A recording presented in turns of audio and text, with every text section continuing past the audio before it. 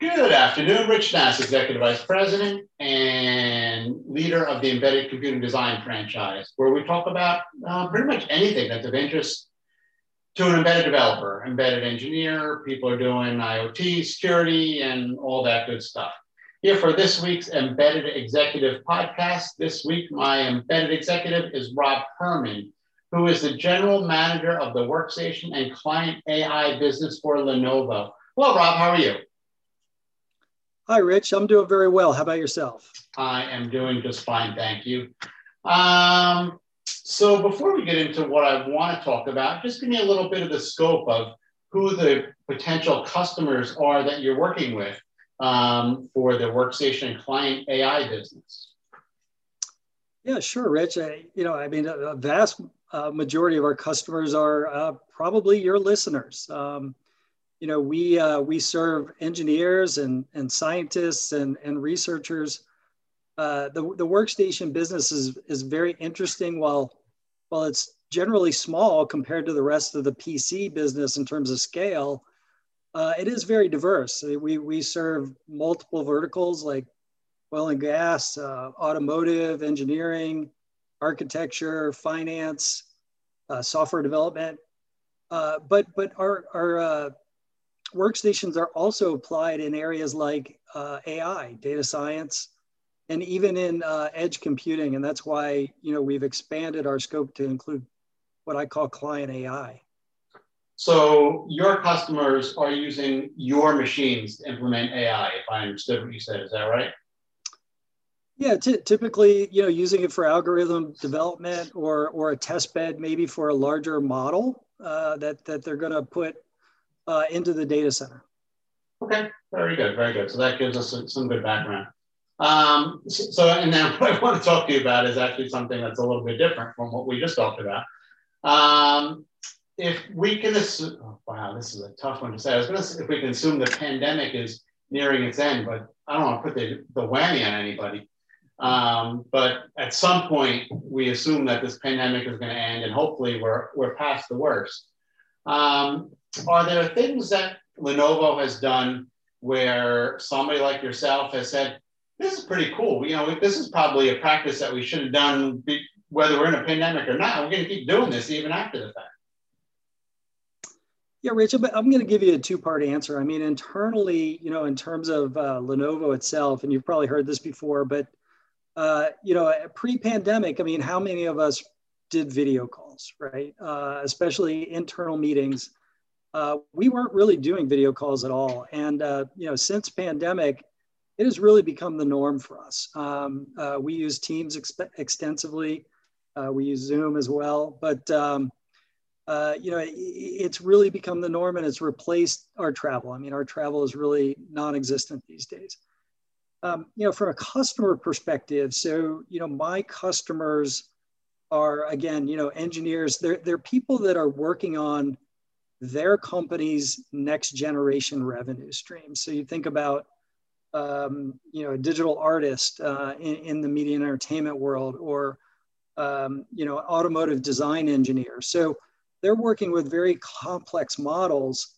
And, at first the adaptation was from that traditional desktop computer that they were using in the office to, either bringing that home or bringing a very large and powerful notebook workstation at home, and basically tapping into their network and to the data center to help them get their work done. So what we've seen with our customers is just a much higher degree of collaboration, and they're seeking new tools to be able to collaborate further. And as we come out of the pandemic, we don't really expect that to change, because these end users are really, again, working on mission critical projects for their companies. The IT managers want to see some kind of mitigation plan, some kind of plan, backup plan where they can have that remote capability and their end users can work from anywhere. So we really see a hybrid model going forward. So the obvious question is, why did it take a pandemic to have us come up with this kind of stuff? Yeah, that's a great question. So, you know, really, if I reflect back pre-pandemic, many of these things were happening already. I mean, we would talk to automotive customers who, presented challenges like, look, we're doing follow the sun development, right? So we've got teams all around the world, and they're just passing projects from one team to another. And the pandemic has really been an accelerant for doing more of that. And so we're starting to see that in other industries. And I think people are really realizing that, hey, people can work remotely and distantly and still have a high degree of collaboration. Okay. So look, when I think of Lenovo, I think of somebody who's out there pretty much everywhere. You said something about business travel. Do you think that that's going to come back the way it was? And will Lenovo have the same presence at every industry event like they used to in the past? And I won't speak for you, but I know I spend so much time in airports and on planes. Am I going to have to go back to that? Well, Lenovo has a large global footprint. We do business in 185 countries. So yes, I was doing a lot of travel prior to the pandemic for both events as well as customer travel and just internal business travel as well. Again, I expect this to be a hybrid model. I expect that meetings in the past that were traditionally done face to face will be done via some kind of remote collaboration. But I think many of your listeners will sympathize with this, that there's really nothing that replaces face-to-face contact, right? So I think we'll have to pick and choose which ones require that face-to-face meeting versus which ones are more remote. And from an event standpoint, it really seems as though the event planners at different companies have figured out that, boy, we get a lot more attendance and a lot more focus when we have people joining remotely. So it's really unclear what's going to happen there, but there really does seem to be an attraction to this virtual event. You anxious to get back out on the road, or do you like this never having to travel?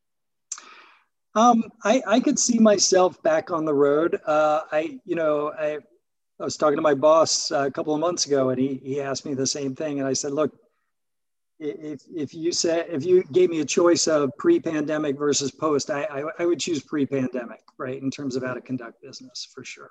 Okay, I know that I really like being home, and it didn't really hit home until very recently when we didn't go to Nuremberg for Embedded World.